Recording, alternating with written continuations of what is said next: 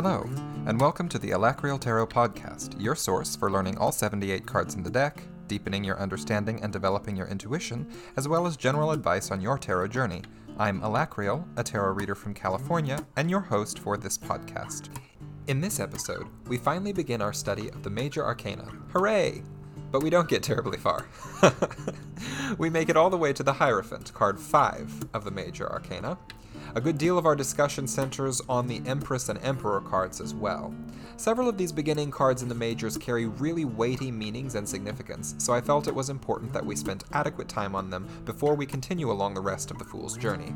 Rest assured, though, we will pick it up again very soon. As always, I hope you find the episode both entertaining and enlightening, and that you enjoy the show.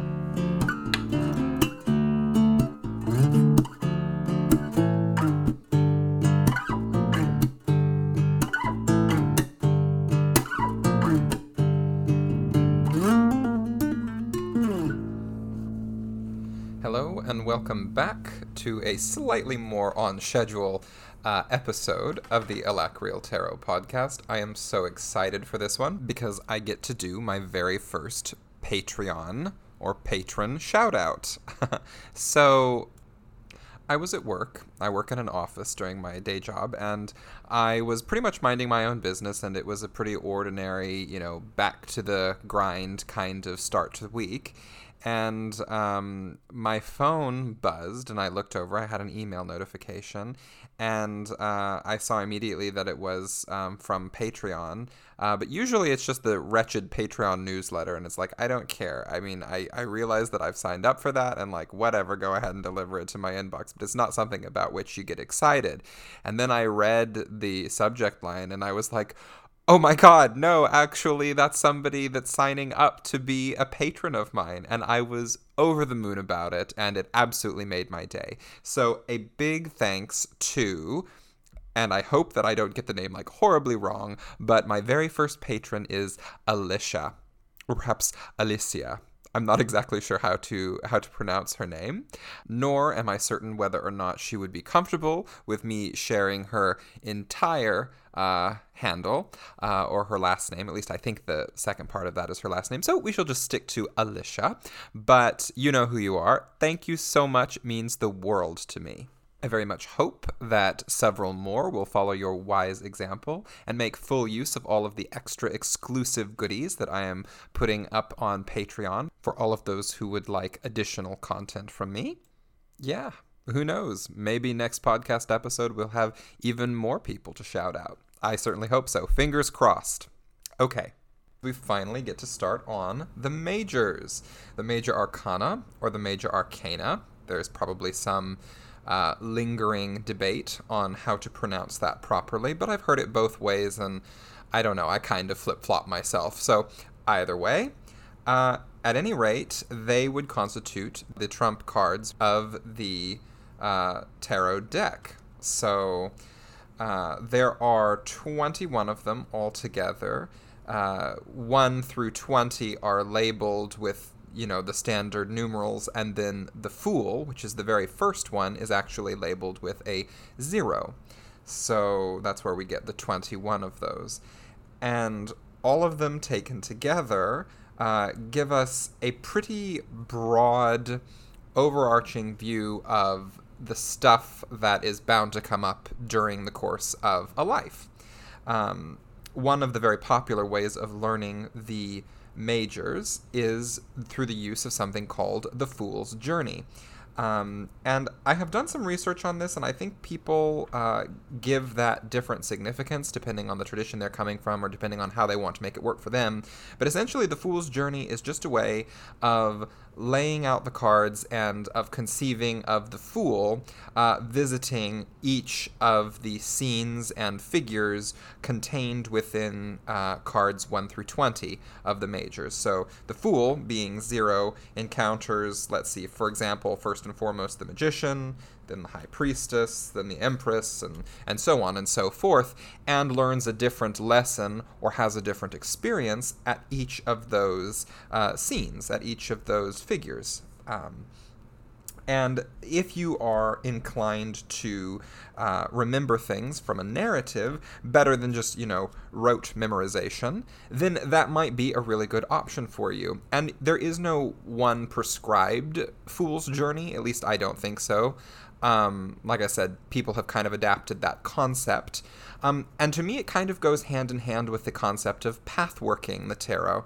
And I may have mentioned this before, but in case you can't recall, or in case I actually haven't, pathworking is basically a process wherein the tarot reader or tarot practitioner selects a card or grouping of cards and meditates on them in such a way as to visit them. If you are familiar at all with astral travel or astral work, you might get into a state of deep meditation and visit the figure from the card that you're choosing to pathwork. You might visit them in the astral plane. You might have a conversation with them. One of the projects that I had been doing, because you see, I have never fully pathworked through the tarot deck because it's a lot of work. I mean, if you say, conservatively 20 minutes of meditation for every card, well, then you're going to do that times 78. Roughly, that works out to be 26 hours of meditation just to get through the tarot deck once. And that's assuming, 20 minutes per card, and that's really not sufficient for some cards. Some cards it will take longer, maybe others not quite so long. But yeah, it is a huge time commitment to go pathworking through the tarot like that.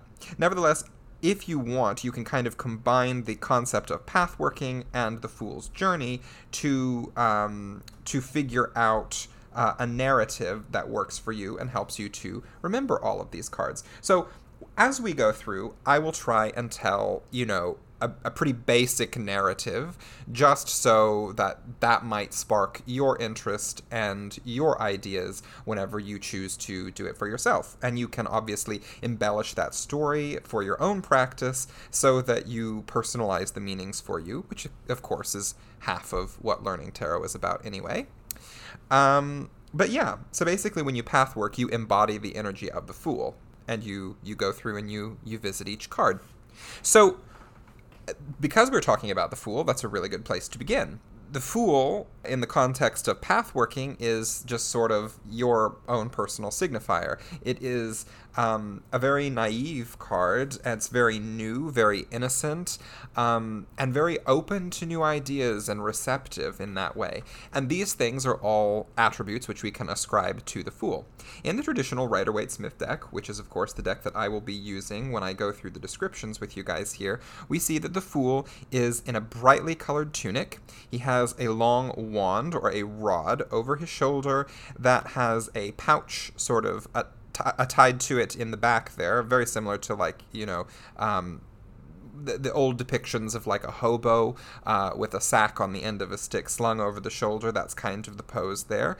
And in the opposite extended hand, he holds a white flower, and there is a little dog, also white, near his feet there. And he is in the card about to step off of what appears to be a cliff. So he's on like a rocky outcropping there and is looking more or less up at the sky, not really paying attention to where he is going, and he is about to, step off. It is a beautiful day. The sun is shining very clearly in the upper right-hand corner of the card there. And so the overall tone and energy behind the card, just from a color perspective, is quite optimistic or quite pleasant, And in fact, when you look like toward the upper right, which is, where the sun is located, everything is quite bright and sunshiny. And as you go down toward the lower left, which is where the Fool is going to be stepping off the cliff, presumably, things get to a much cooler tone and get a little bit darker. So, if you look at it purely from a color and artistic standpoint, we see that things are going from a position of certainty and kind of, airy-fairy la-la land almost, because that's sort of what the Fool's doing. He's kind of got his head in the clouds, and he's not really paying attention to what he's doing, and he's just sort of coasting along, and life is going great. But he's about to step into unknown territory, and, concentration will be required, and a lot more focus is going to be necessary if you are going to have success with that. So, the Fool, when it comes up in a reading, often signifies a new beginning. So, just as the Fool is embarking on a new journey here, he is at the very beginning of that kind of thing. This can mean generically new beginnings, a new experience. Can also mean inexperience, because the Fool is a young soul heading out into the world for perhaps the first time, going to experience, heaven only knows what. There is a lot to experience in the world. It's kind of the energy of when you transition out of maybe living with your parents or living with your own family and starting to stand on your own 2 feet, and how there is a process of trial and error and learning inherent in that. That's very much the Fool energy, because you're experiencing all of that for the first time and it is new. So there is an inexperience there. And lastly, one of the key words that I would give toward the Fool is innocence or naivete. And that is just because sometimes we have to have our illusions shattered, and we have to have our thoughts rearranged when we encounter the reality of the world. Because I don't know about you, but like when I went out into the world, I found that yes, I was prepared for it, but there were differences between knowing what to expect or thinking that I knew what to expect and actually dealing with it. And so there's a certain sense of innocence lost there, and a sort of shedding of some naivete. I never considered myself to be an incredibly naive person, but some people, when they set out into the world, really don't have a clue what's about to hit them. And so maybe the naive attribute is more amplified for some individuals rather than others. Nevertheless, that is all part of the meaning and symbology behind the Fool there. Now, of course, the Fool can come up in a reading upside down. And when that happens, I would say that it is signifying either a turning inward of that energy or an amplification of the more negative aspects of its right side up meanings. So, for example, what do we get whenever we look at the really negative and problematic side of innocence and naivete? Well, we get recklessness, perhaps, charging forward, or just assuming things are going to work out without really thinking them through, without weighing our options. So that sort of childish decision-making or lack of decision-making and just assumption that things are going to work out. That recklessness there is a good keyword for what we might associate with the Fool when it comes up in reverse like that. Also, ignorance. And maybe not even a concern that we are ignorant, just being ignorant and being, complacent at the same time, being fine with that ignorance, or maybe even worse, being arrogant, assuming that we know it all, and not even being aware that we know so little and that we know nothing. That can be a really, really dangerous mindset. So though it is in general a pretty benign card and viewed on the whole relatively positively, the Fool, at least when it comes up in reverse like that, can really represent some quite serious states of mental being, and can be a real problem if somebody's going to live their life in that way, So, I mean, it all, of course, depends, but if you get this card for somebody that thinks they've got it all figured out, and you see that the Fool is coming up in reverse, there's likely something they're missing, and they may not even be open to correcting that, because they may not even be aware that they're missing something. So it can be really hard, actually, when that card comes up. So even right off the bat there, with like one of the simplest cards in the majors, we see that, yeah, even that carries with it a great deal of weighty meaning. And all of the majors will. Because in general, the majors are talking about broad, overarching themes in life, and less about the minutiae and the day-to-day. Moving on, we come to the Magician. The Magician is the first card, the first numbered card within the major arcana there, and it is the first stop on the Fool's journey. And the lesson that the Fool is coming to learn from the Magician, well, when he steps into this scene here, he sees, so it's got a yellow background, there's a lot of greenery on the bottom of the page and on the upper right and left-hand corners, sort of almost bordering the image. And there is a figure with a symbol for infinity, sort of that sideways figure 8, over his head, and he is holding in his right hand a silver or gray wand, and he's holding it vertically, so up and down, and with his left hand he is pointing at the ground, and he is adorned with some sort of circlet or a crown holding back his hair, and he is in white with a blue belt, and he is draped in a red robe. So with his right hand, he is pointing toward the top left of the frame, and with his left hand, he is pointing down at the lower right area. He also is standing behind a table, a beautifully carved wooden table, and on it there is what appears to be a golden disc with a pentacle inscribed on it. There is a golden goblet or cup. There is a sword, and also a staff or a wand.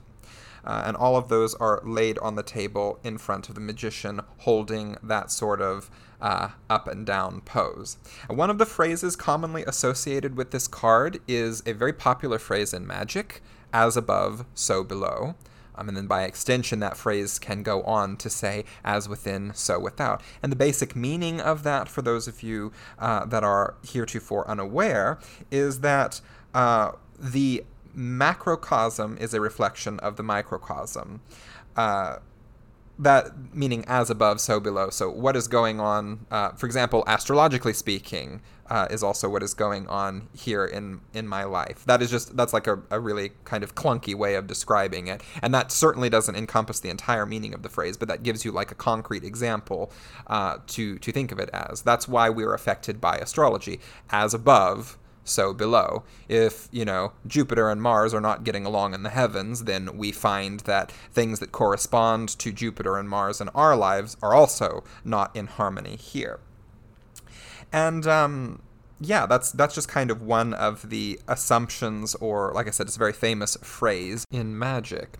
It is a phrase originally associated with Hermeticism, and it is found on the Emerald Tablet, which is by Hermes Trismegistus. Anyway, before we go off on that tangent, let's get back to the magician here. So, the magician, what does he mean? What lesson does the fool learn when he encounters the magician on his journey? Well, the magician, main keywords I would associate with him are manifestation, mastery or capability, and confidence and conviction. Manifestation. Manifestation is a word that we often use when we talk about magic. In order to bring something about, or when we bring something about, we call it manifesting an idea. I want, $200, so I do a money spell. I manifest $200. I want to find love, so I do a love spell, and I meet the love of my life. I've manifested that love, sort of thing. Manifestation meaning applied magic, basically there. Mastery and capability. This magician is obviously the master of the elements because he has all of the elements laid out on his table. He's got a pentacle, a cup, a sword, and a wand there. So he is master of the elements earth, water, fire, and air. And that's where we get the mastery or capability kind of notion. And then lastly, confidence and conviction. Those of you who are practitioners of magic out there will understand that magic can only work if you believe in it. You have to put something of yourself in it. You've got to back it with your own spiritual convictions and your true heartfelt beliefs. And so confidence and conviction go into a magical working. And so the magician would be a representation of those concepts as well. Now, if the magician is to appear in a spread in reverse, we have a different meaning. We get kind of an amplification again of the negative traits that could go along with his otherwise positive attributes. So what ways might we consider, a negative way of looking at manifestation, or a negative way of looking at mastery, capability, confidence, and conviction?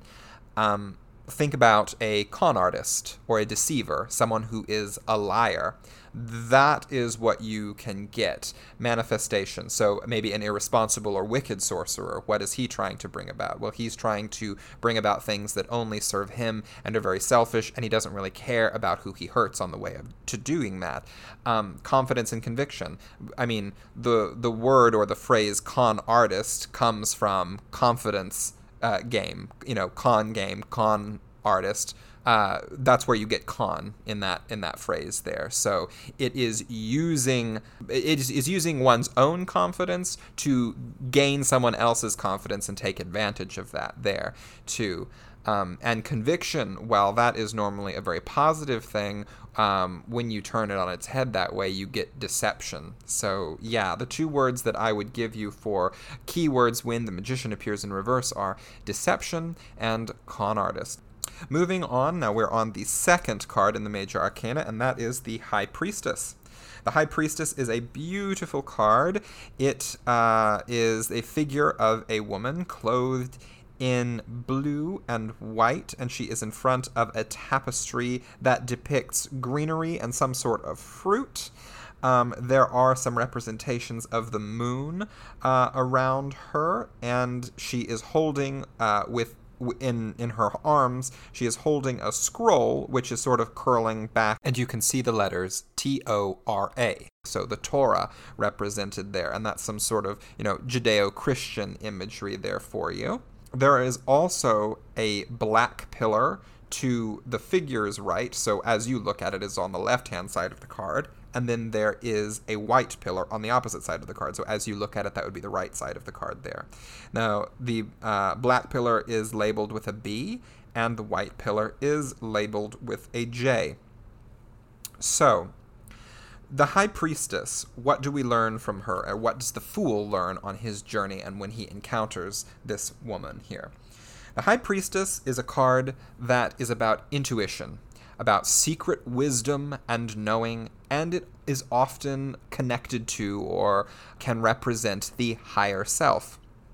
The High Priestess it's very hard to see because there's so much happening in the foreground, but if you look behind the pillars and behind the tapestry and the throne or the chair on which she is seated, behind her you can see a vast body of water, an ocean or a lake, with some green land in the distance there. We're talking about depth there, we're talking about the unknown, and because of all of the depictions of the moon, and of course we'll get into the moon later on when we discuss additional cards in the Major Arcana, but the moon is also talking about, intuition and potentially a little bit of confusion there. Chiefly, the High Priestess is a very mysterious kind of energy. It's something that's very difficult to nail down. When the High Priestess comes up in readings for me, I often find that I have to really draw on what is going on around the card to make sense of her in the spread. Because on her own, like I said, she's talking about intuition, secret wisdom, and higher knowing, and the higher self. The High Priestess is kind of positioned in the card as the guardian of those things, and she doesn't give up her secrets for free. You kind of have to approach her the right way to have access to the knowledge that she holds, and I kind of look at that. So like in my life, if I get the High Priestess and I realize that there is some information that I need, some level of wisdom about myself that I need to access, I realize that I cannot do that by assuming that I've got it all worked out. I cannot come at the High Priestess with an attitude of arrogance and expect to learn anything. You have to approach her with humility, and you have to approach her with an open and willing heart in order to get at her wisdom. And that is kind of the same idea as intuition. Intuition doesn't really usually work that well by being paired with arrogance. Intuition is about being open and receptive, and you have to approach the High Priestess with that kind of energy in order to get at her wisdom and her knowing as well. When she appears in reverse, I usually read this as a blockage of some kind. I mean, the High Priestess is still there. There is all that wisdom and knowledge and access to the higher self and intuition. It's there, but it's blocked. Something is preventing you from getting to it. So what does that mean? I would give the words confusion and uncertainty, because those are sort of the things that result when we remove intuition, secret wisdom and knowing, and the higher self's perspective from our lives. Without those influences, we do get confused and uncertain very easily. So the High Priestess in reverse is really no fun, because it does carry with it that energy of confusion and uncertainty. The next card that the Fool encounters on his journey through the majors, so this is the third one, is the Empress. Now, the Empress is another really gorgeous card. Lots going on there, lots of symbolism to appreciate. The scene is either one of sunrise or sunset, because the sky is orange and gold, and it looks like the sun is directly behind the head of the Empress figure, who is seated on sort of a heavily cushioned throne or chair or bit of rock. It's really not certain there, but we can see that it clearly has some lavish cushions. Everything looks very luxurious. There are bright trees in the background, and there is a river and perhaps a waterfall. There is wheat in the foreground next to the Empress's feet there. And the Empress herself is in white. She has pearls around her neck. She has a laurel wreath around her head with stars. It looks like she has 12 stars just above her head there. And she is holding a small gold scepter aloft with her right hand. Her left hand is resting on her knee. And it looks like her robe, while white, has printed on it depictions of some sort of plant life. A beautiful flower, perhaps. Green and red, basically, is going on there. There is also a small heart-shaped shield, is what conventional wisdom decides to call this, although really it's not abundantly clear to me that it is a shield, but it is a heart-shaped object that has a yellow circle, and then below it, sort of an inverted cross. So if you can imagine, it forms the astrological sign for Venus. And indeed, I would associate the Empress with Venus. More broadly, I would say that the Empress represents motherly power and fertility. She's often depicted as pregnant, though I think in this card, she's not necessarily. It's difficult to say because of her flowing garments, but in many modern decks, you will see her depicted as a pregnant woman. So definitely that idea of fertility there. She also represents creativity and love, as well as abundance. Think Mother Earth, and think about all of the bounty that is within Mother Earth there. You know, how she feeds us, how she cares for us. And in general, how powerful, what an incredibly powerful force she is. I'm not saying that the Empress is Gaia or vice versa. I'm just saying that those two things are very connected ideas. Mother Nature, the Empress, I can see all of that sort of intertwined here, because the Empress for me is a representation of femininity in its purest sense. And I don't mean just the, social constructs for femininity that we have ascribed to women over time. Or just culturally, because of course different cultures have different ideas about what a woman is. But this is, in as much as it is possible to define, and it's probably more definable, but it's just that we as humans probably are going to have a lot of debate about what it means and how to describe it. But in as much as it is possible, I believe that the Empress represents what it is to be female, what it is to be feminine, what it is to be a woman.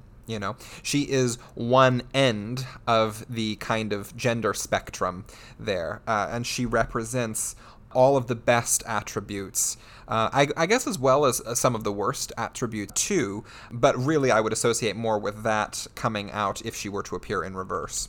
So in reverse, the Empress, I would talk about in terms of the amplification of the negative sides of her ordinarily positive traits. So, motherly power and fertility, creativity and love and abundance. How might that look in a negative context? Well, you might be dealing with somebody that is very smothering, like they love you too much and they're not letting you go your own way, make your own mistakes, and get your own learning done. They are just absolutely smothering you.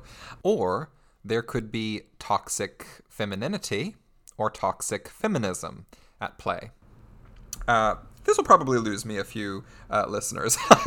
I don't know. I have definitely stopped listening to podcasts when I have disagreed with their views on gender, sexuality, that kind of thing before. So I'm really trying to approach this in the most logical, level-headed, and helpful way possible. I do apologize if I offend anybody with this. I am doing my absolute best to distill a really, really heavy large topic from within the tarot just in a few minutes here. So do forgive me. I hope that you will, if I don't do an absolutely perfect job. But to me, toxic femininity or toxic feminism is not really the vogue thing to talk about today. The feminist narrative is very strong in our culture today, and that is well and good, because obviously it hasn't been for, a lot of history. And I am not here to debate that. That's just, the way it has been. Yes, men have been sort of the dominant gender in a lot of the history of many cultures throughout the world. Not all, but, a lot of them, a fair few. And definitely within the United States, we have felt that, and we have seen how that has influenced history. And so nowadays, the stage has kind of shifted a little bit. Women are now very much equal to men. I have believed that since I was a small child, and I really wasn't conditioned to believe in the superiority of one gender over another. I think that, I was very at home with looking at the genders as equal since the time I was very young. However, as I have grown up, I have kind of been dismayed to find, I don't know, it feels like there's almost this artificial friction being generated between masculinity and femininity nowadays, and I don't really understand it. There's a lot of overgeneralization, and there is a lot of, like I said, it just feels so artificial to me, because I thought that we were all on the same page, that yes, the genders are in fact equal. They're not the same. They're very different. They've got different views of things. They've got different ways of looking at things. And they've got different inherent strengths and weaknesses, generally speaking. Again, that doesn't mean that you're confined to one set of strengths and weaknesses if you find yourself a woman, and another set if you find yourself a man. No, I mean, that, as we're understanding nowadays, that is way more fluid, and men have some of the strengths and weaknesses of women and vice versa, and our concept of gender identity is evolving greatly. So that is mixing and changing, and our understanding is evolving. However, there can be toxicity on the side of masculinity and on the side of femininity nowadays. And like I said, it's not as in vogue to talk about toxic femininity, but it certainly exists out there. Man-hating feminism is something that really breaks my heart nowadays, and I definitely do not say that this is so popular that I experience it everywhere or whatever.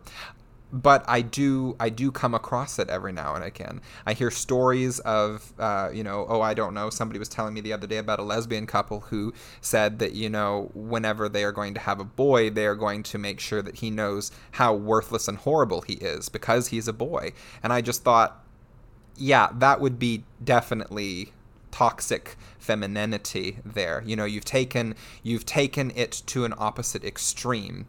I definitely do not think that is common. I would certainly hope not. I don't think that everybody takes it to that level at all times, but I have heard genders putting one another down a lot and making overgeneralizations about one another, and I really wish that that wasn't the case. So toxic femininity for me would be femininity or feminism that celebrates being a woman or being female at the expense of men, or at the expense of maleness.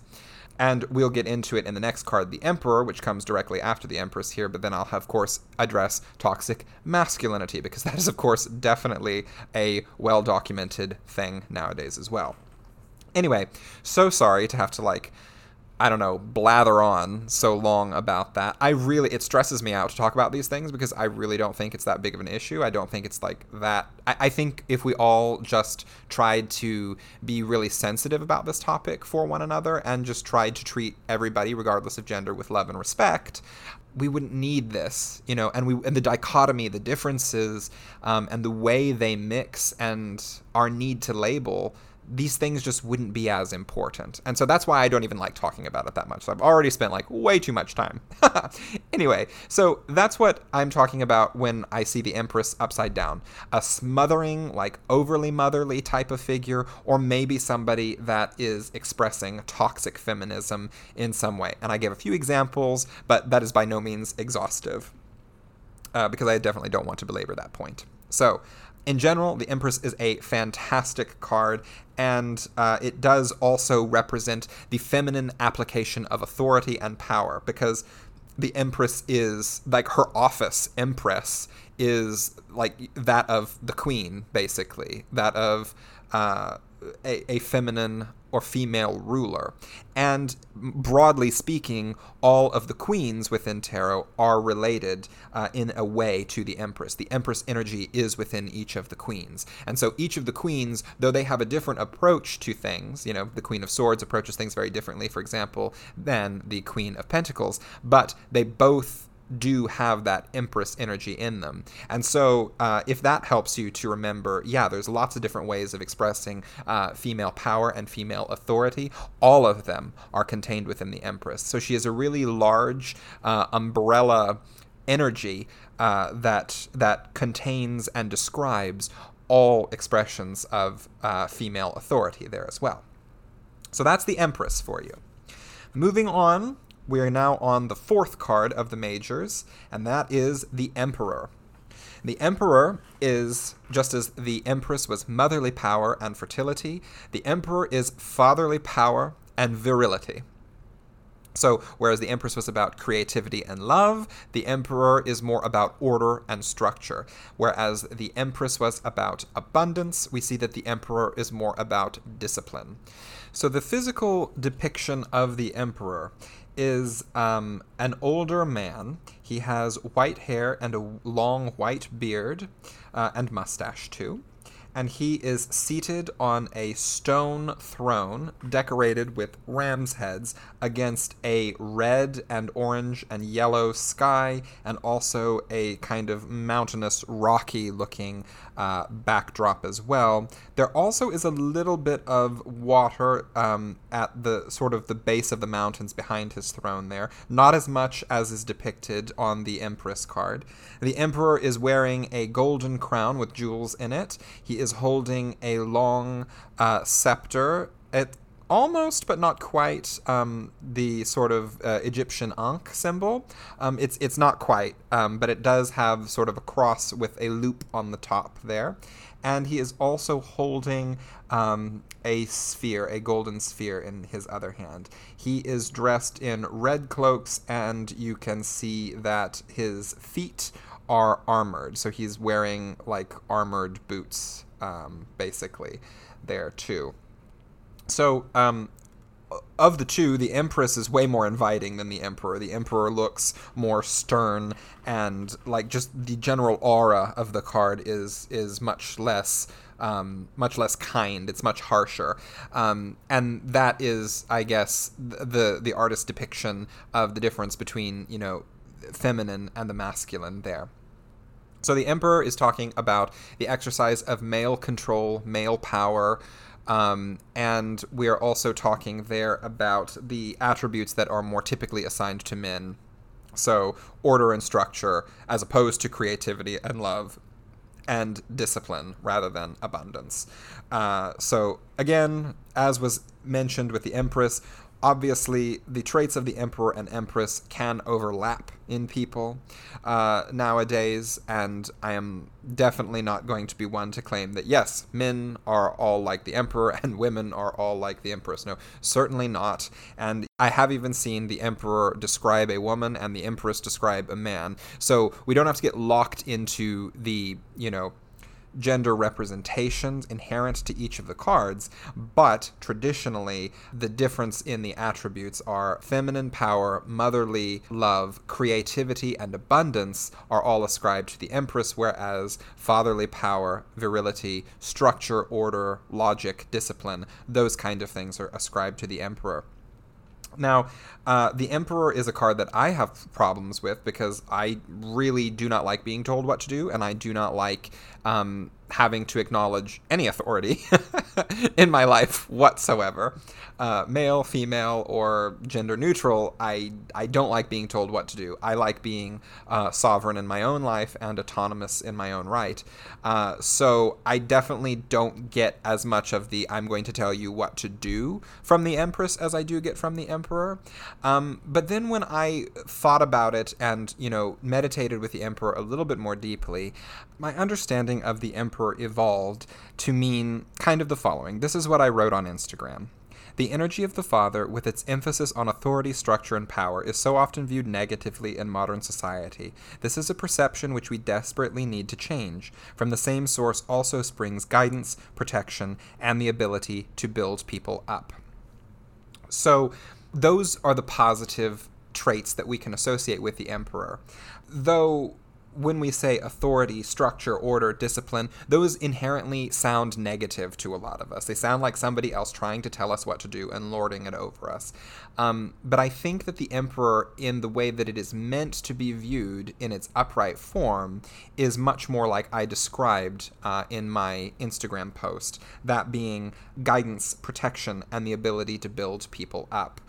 Those things are kind of the traits that I would associate with the emperor as well.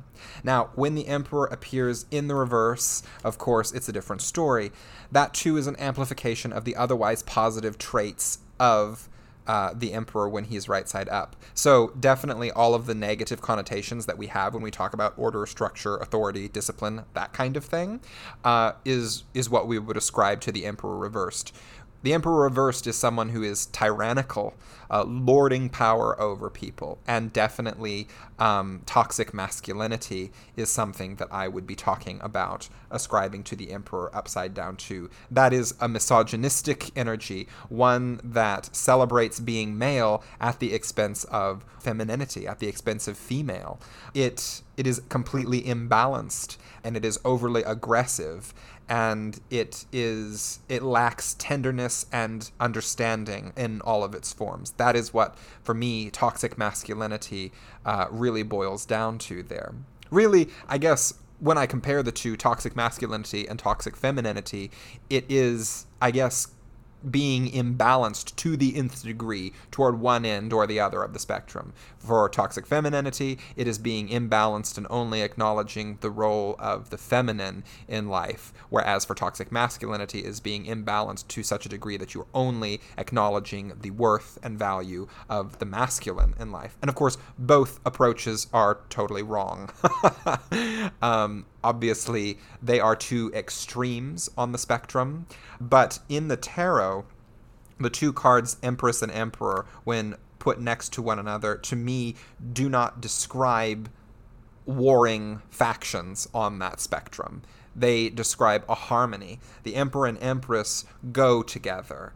And in that way, I hope that we can learn from the tarot that men and women are designed to go together. And all of the iterations of gender and sexual identity that occur between the Empress and Emperor on that spectrum are to be welcomed as well. There is a place for everybody in tarot, certainly, and in the world at large too. And we don't need to have any kind of friction and imbalance between us as long as we can, treat one another with tolerance and love. We are first and foremost humans. And I guess even more broadly than that, depending on what you believe, we are spiritual beings having a physical experience.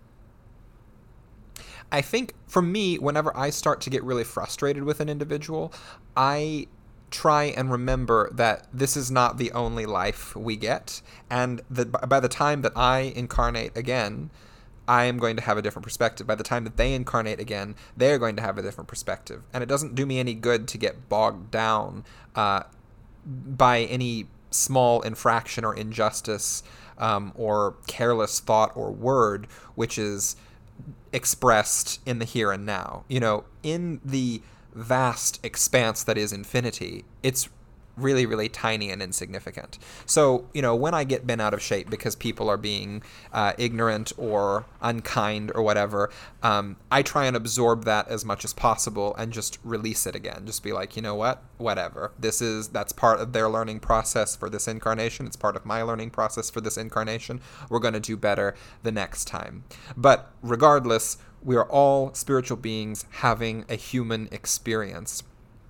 And our gender is part of that. That will change in the next incarnation, and it probably was different in the previous one too. We're all learning, and therefore we all need to treat one another as the students that we are. because that's our purpose here, is we're learning, we're having experiences, and we should try and do our best personally to make sure that ours and the people that we come into contact with every day, that they as well are having positive experiences. That is, I think, what it means to be furthering good karma, building up good karma.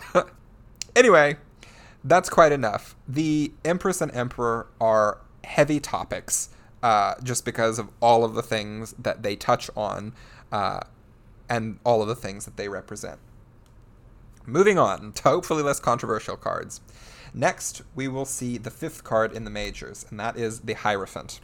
Now, the Hierophant is a card that it appears to be some sort of priest. He has an elaborate gold crown on. He is sitting on a throne. There are pillars on either side of him. He is holding his right hand aloft in a symbol of benediction. That's the index and middle fingers are raised, the other two are lowered, and his thumb is sort of just, alongside there. I can't remember what it is. It's some sort of symbol of benediction, I do believe. In his other hand, he is holding some sort of staff.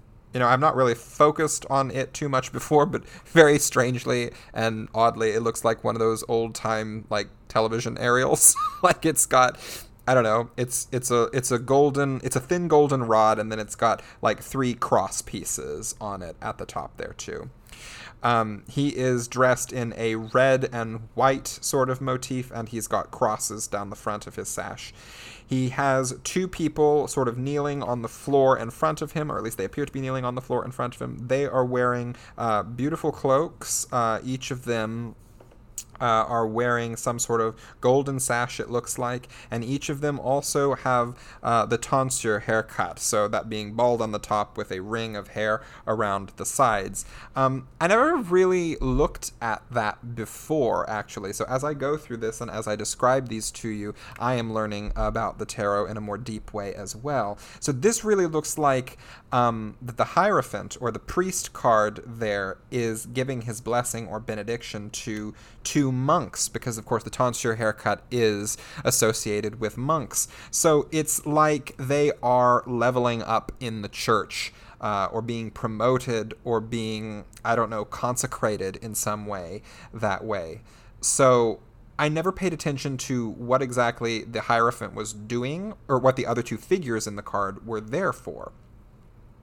Also, in front of the Hierophant's feet, on the sort of little raised dais or stage that he is on, there are 2 keys that are sort of crisscrossed over one another there. So that's the imagery that's going on there. The Hierophant typically means tradition, conventional wisdom, and dogma. Right?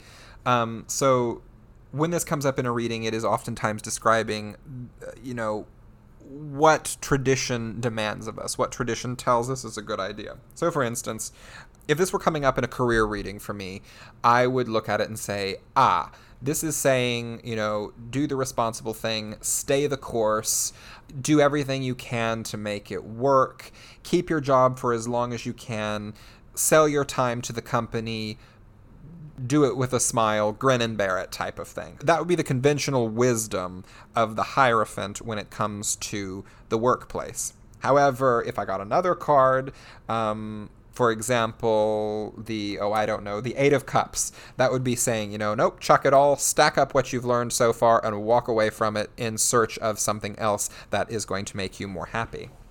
The Hierophant, too, can be, for some, a really difficult card, because it can kind of have some of the same, negative connotations behind traditional wisdom that go into, the ideas of order, structure, and authority that we were talking about from the Emperor card, because not always is traditional ideas a good way. Sometimes it's time to break with tradition and do something different and, change it up a little bit.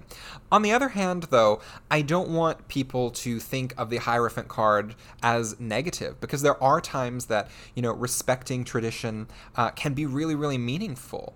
This is another card that I thought was really profound when I was meditating on it and when I wrote up a little something on Instagram about it. What I said of the Hierophant in my Voices of the Tarot series on my Instagram page was, I do not ask you to bow before dogma to limit your thoughts or actions. I urge you to embrace tradition, to foster unity and connect with the past. So when I was thinking about that, and when I had written that phrase as though it were the Hierophant speaking to me, or to the Fool, if you like, I thought about, what are the positive things that tradition does for us? And it does connect us to other people that share traditions, So a really easy example, Christmas traditions within your family. Now, of course, everybody's got different family history, and so this is not going to be meaningful to everybody. I'm just trying to come up with something that, broadly speaking, is going to hit the mark for a lot of you guys. So, if family Christmas traditions don't really do it for you, if they're not a thing for you, or if you don't have good memories of that, you can just kind of tune out for the next little bit here. But basically, tradition that I engage with at a specific time of the year with my family, regardless of what we may believe, because my family is very Christian, so they have a different idea about Christmas than, for example, the pagan perspective of Yule. Nevertheless, there are traditions that we engage in on a secular level that do unite us, so tradition has that power to unite people under a common, if not a common belief, then at least doing the same thing, a common action that does provide a sense of unity. And that can be really, really nice sometimes, especially in the modern age where everything feels so fractured and everybody is doing their own thing and there's very little sense of unity. So tradition can help to counteract that a little bit. So that can be a positive side of tradition. And the other thing is that tradition helps to connect us with the past. A lot of traditions that we follow or that we observe are ancient in their ways.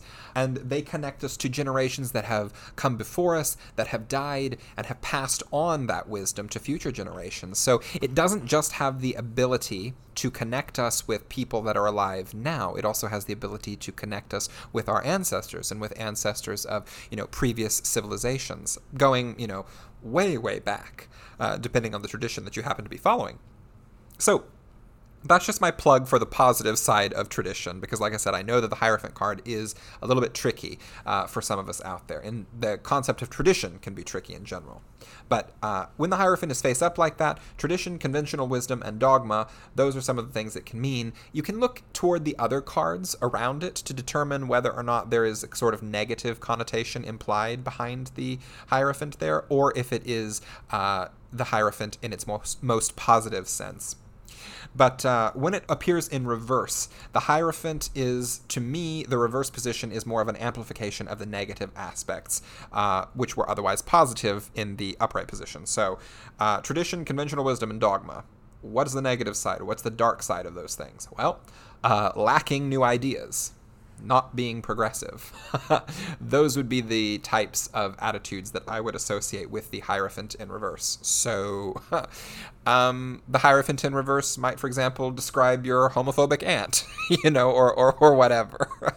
That's just, kind of a random thing that I just, threw in there just to illustrate the point. But, any idea that is not progressive, that is not moving along with the, flow of humanity, and someone who is afraid to embrace new ideas. So, the Hierophant upside down would definitely be territory where we're talking about like racism and homophobia and sexism and all that kind of stuff, all that kind of nastiness, and that being mentally stuck and lack of progress, that would be contained within the Hierophant in reverse like that as well.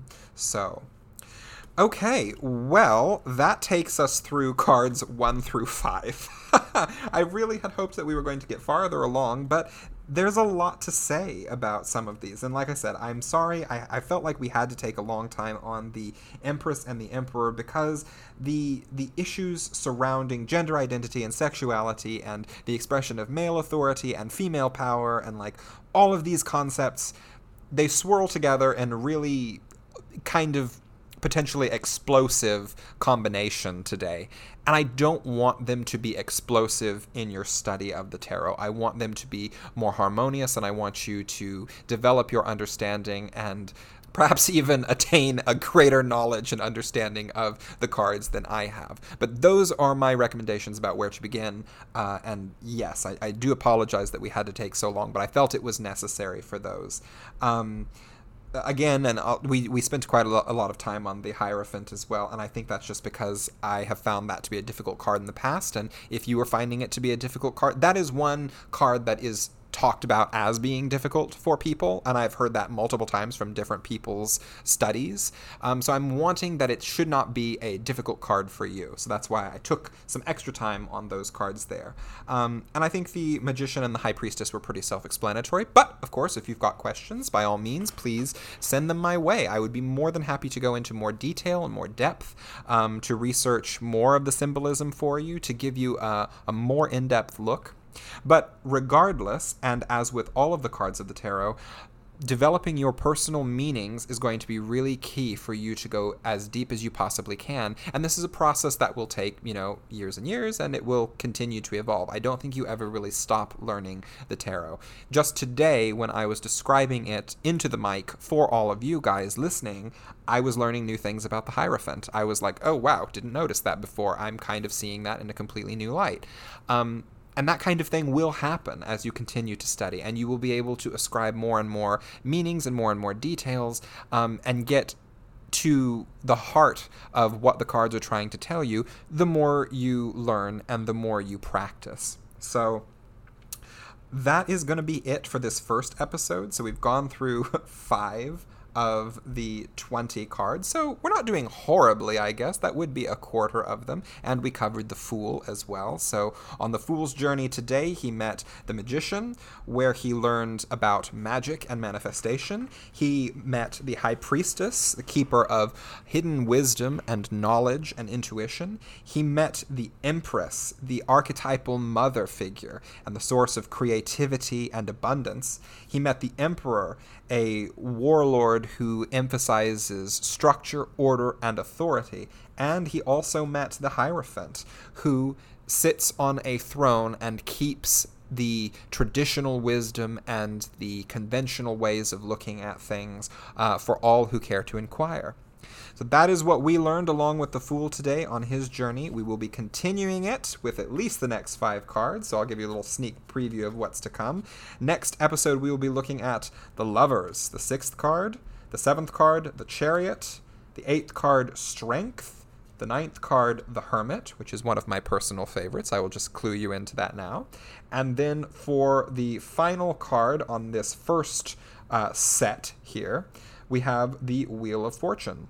And that will cover the first half of the major arcana before we go into the second half there as well. So I hope you will join me next time. I hope you found it helpful learning about this first quarter. And yeah, if you do have any questions or comments, I would absolutely love to receive them. I would love to go into more conversation with you about it. I would love to go into more detail. Please leave me your comments, your questions, your points for discussion, anything that you felt that I left out that you would like listeners to know. Send them my way. Who knows? I may shout you out on the next episode. So once again, thank you so much for bearing with me through that. And I will catch you next time. Bye.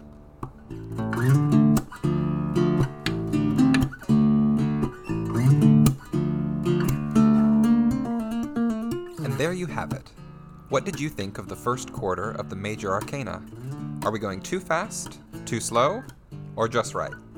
Did you have a favorite card from this set, or a bit of wisdom you wanted to share regarding one of these, or perhaps an upcoming card? Send your comments my way. I want to hear from you. In closing, I'd like to make a special thank you to the incredibly talented Dylan Craig for providing the music for our show. If you would like to collaborate on a musical project or book a recording session with him, please see his contact information in the show notes. As always, please feel free to contact me via email at alacraeltarot@gmail.com. That's alacraeltarot@gmail.com with questions, comments, and general thoughts. I happily read for clients both near and far, and if you are interested in booking a reading, please feel free to reach out. Thanks again for listening, and blessed be.